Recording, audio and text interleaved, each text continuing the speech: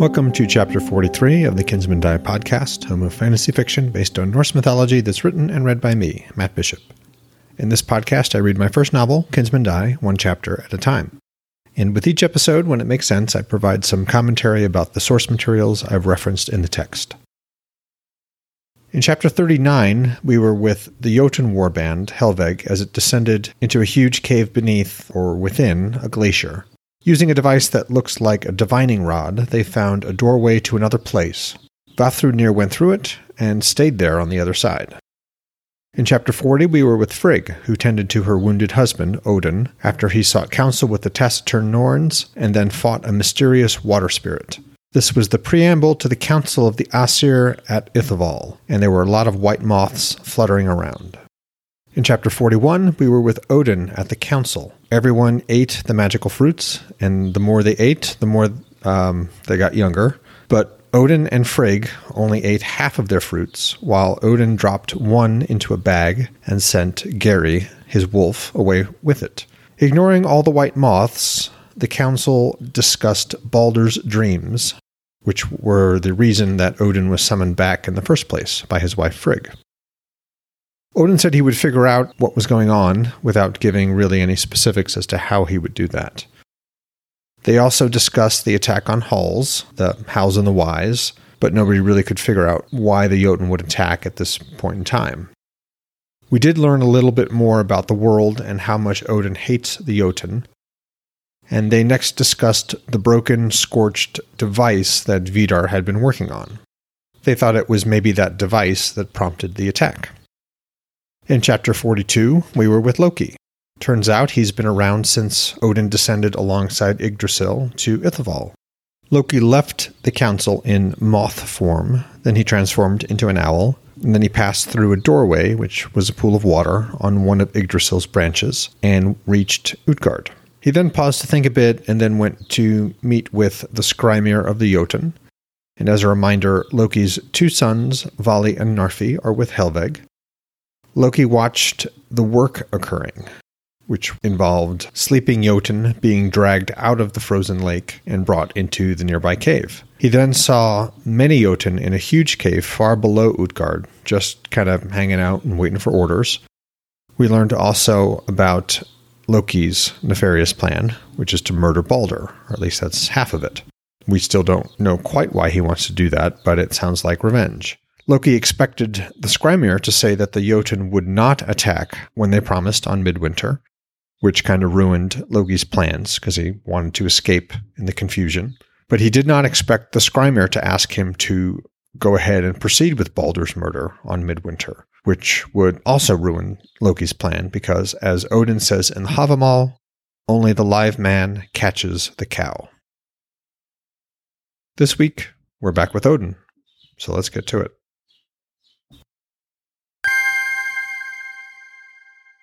Chapter 43, Odin. Odin kept his expression stony. Frigg was right. They would have to deal with Sagland. The man stood there respectfully enough. They were in Gladsheim's main hall, but his every response was contradictory. "No battle does that," Odin repeated, his words clipped. "Something the Einherjar have seen too little of these past winters." "With respect, Sigfather, we haven't been at war since long before you left," Sagland said. "The ongoing training is critical to maintaining the Einherjar's fighting edge. Every warrior fights every day. They feast and rest at night, then rise and do it all over again. And if I may, they fought well when they faced your son with you." "Fair enough. But how would they have done without my charm to bolster them?" "They would have held, Sigfather, or fought and died. All through this long peace, I've had them training with your Berserks, as you ordered before you left. They have a sense for how to stand against foes with superior strength." Odin thumped his chair.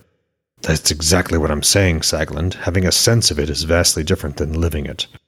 Say this skirmish in Vithi blossoms into the bloody flower of war. Are you telling me that all the Einherjar stand ready?" "I believe they do, Sigfather, despite the ongoing peace." Odin gritted his teeth. All this talk of peace and training. Einherjar were born in battle, tempered in blood. "Herr Sir, do you remember how the Einherjar came to be?" "Of course, Sigfather. How many warriors now join the Einherjar each year? About 36, give or take. That rivals the number I added to the original Einherjar during the entire First Jotun War, which lasted nearly 10 winters. With respect, Sigfather, those who try to join the Einherjar are already among the very best warriors in Asgard. I take only the very best of those. Becoming an Einherjar isn't about being the best, he said, staring evenly at Sagland. Training and practice cannot prepare anyone for that moment when they must choose to keep fighting, standing alone above the bodies of their fallen shieldmates, and holding off an enemy wild to exploit the opportunity, as you well know. During the last war, Sagland had earned his place among the Einherjar by standing beside Balder and holding the old bridge after Hodor had been blinded, while he himself was badly wounded. The Einherjar are the spear's blade. Me, my sons, and my Berserks are at the very point, he continued. Yes, the Einherjar kept my son at bay, and yes, maybe they are good with weapons and keeping formations. But do they have what it takes here? He tapped his chest. Sagland nodded immediately. Sigfather, I ask that when time permits, you watch the Einherjar drill at any of the 3 compounds inside the walls. Or elsewhere. They will impress you, I promise. Was Sagland oblivious to his point, willfully or otherwise? Either way, this wasn't how he remembered the man. But the warrior before him was 20 winters older, grayer, and stouter. For himself, the time had passed like a pair of heartbeats. Less, even, after eating Yggdrasil's fruit. The hall's side door creaked.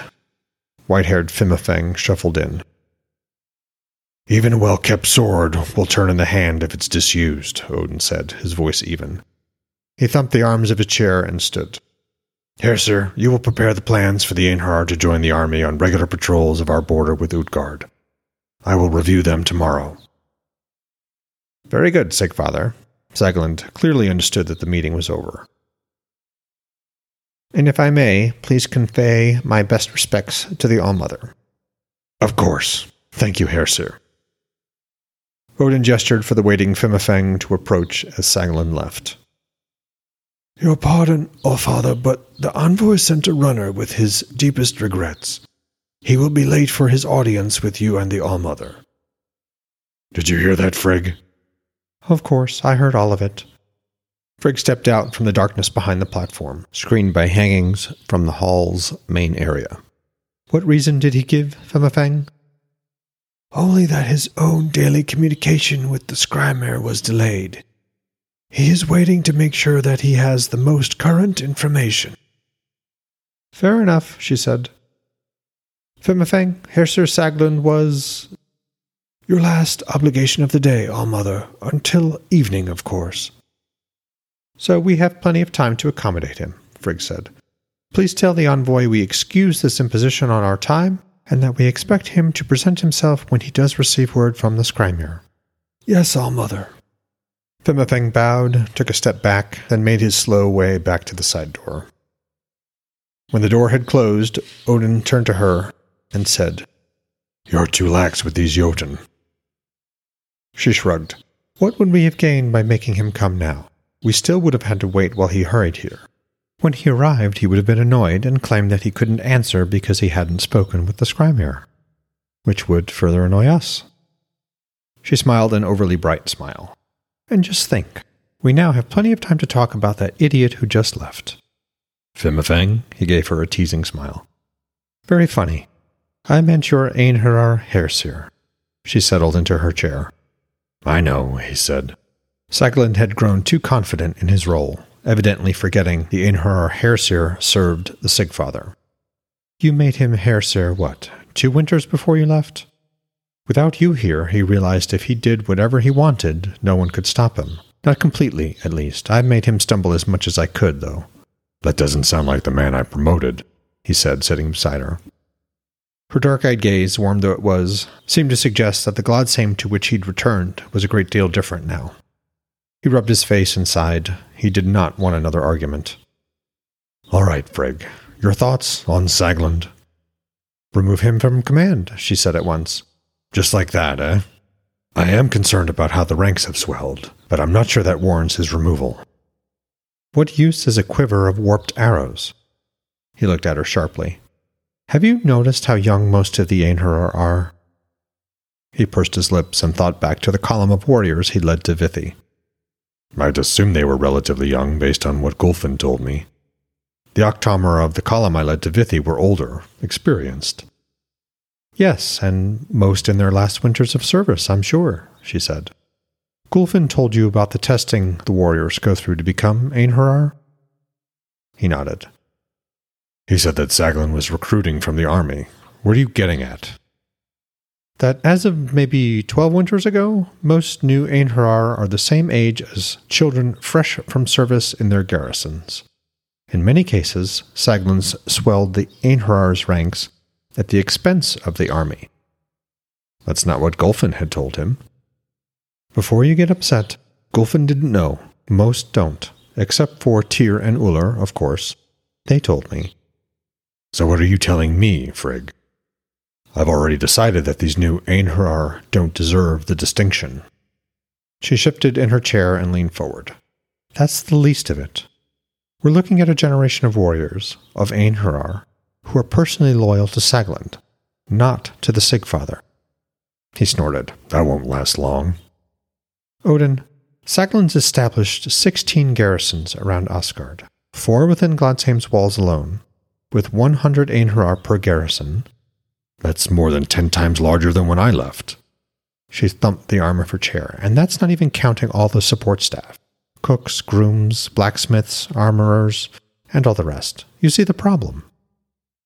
What he didn't see was how this could have happened. How did he grow the ranks so swiftly? She laughed. It's your fault, Odin. What? You gave the Einherjar, Hersir, direct access to collected tariffs. Not only has trade with the Vanir and the Alvar continued to grow, but dozens of new towns have sprung up along the road to Ifington, along the Silfur, downstream, and even upstream to the summer pastures near the Franninger. Trade with the Jotun is also surprisingly strong. But they have nothing of... Not true. She raised a hand and began ticking off the key products. Ivory and bone, pelts and leathers, gems. And what goes into Utgard? Mostly food and drink. He shook his head. That is not good. And here I thought Balder had convinced you to give the Jotun a chance, she said with a faint smile. We can discuss that later. For now, let's stick to the Einherjar. All right. So Saglin's access to gold allowed him to swell the ranks and build all those garrisons. His unrestricted access, yes. Obviously, I stopped it when I became aware of it, but by then he'd amassed quite the stockpile. In a way, I understand how it started. Without a war, the Einherjar ranks would dwindle. That's exactly what I intended, Odin said.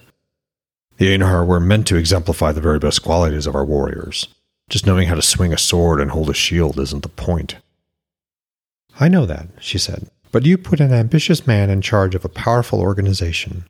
He made it bigger and, in his mind, better. I don't think his intent was or is malicious. I just think it's become more than it needs to be. Far more. I've hampered most of his plans, and now that you're back, we can finish it. And you've done what so far? She smiled. I declared all land property of Gladsheim. All land everywhere. Anyone who wants to use land for any reason, a new town, a road, a wall, an Einherjar garrison, must get my approval first, or yours, of course, and then pay us. He couldn't help but smile back. Bold, clever. How do you enforce it? Tyr and Ullr? Yes, and Heimdall when he's sober. Your Bersarks have helped too, though only Rota and Gulfin are here in Gladsheim. Even so, can I assume that Saglin's still increase the number of Einherjar? Yes, but it's slowed. He can't claim more recruits than he does already, since that would pit him directly against Tyr and Ullr. And he doesn't want that. He glanced out into the shadowy hall, lit only by what sunlight streamed through the gap between the two roofs. Clearly, he had to rein in the Einherjar, and the Aesir needed to expand their borders. The solution was obvious. So you heard me order Saglin to have the Einherjar join the army in patrolling our border with Utgard? Yes. Based on what you've told me, I'll place those Einherjar under the direct command of Tyr and Ullr. She sat back. That won't sit well with Saglin. No, it won't, but the Einherjar are mine. The sooner Saglund recalls that, the better. Beyond that, I'll order some of the Einherjar garrisons closed down and those warbands will be sent out into the wilderness from which I've just returned. Under whose command? You think they're not loyal? She shrugged. I don't know, Odin, but I think it makes sense to be selective about those we do send. An ill thought that was. Disloyal Einherjar. Agreed. And you'll replace Saglund? Why bother? He won't live forever. He shrugged. And I'd rather have him where I can see him. Maybe, but as Hersir he could still drag his heels, take months to prepare or brief subordinates, hamper supplies and preparations, anything to delay. Probably in the expectation that you're likely to soon leave Gladsheim again. He'll just wait you out. He wagged a finger at her, trying to keep the gesture playful. Now, let's keep this friendly. She went along with it, answering with a wicked grin. There is precedent. Fair point. Barring me leading a warband into the wilds, I really don't think it makes sense to remove Saglund. I hear what you're saying, but I'll keep an eye on him. It's not as easy as that, believe me. We may keep ourselves young, but I think we miss how important the little things are. The lives of those around us go by so quickly. Now that was an interesting way to put it. And how did those ruled see their rulers? We must seem as constant as rocks in a fast-flowing river. Well, folks, that was chapter 43 of Kinsmen Die. I hope you enjoyed it. There was a bit of payoff in this chapter as Odin confronts the Hersir, Saglund, and that term, remember, just means general, basically.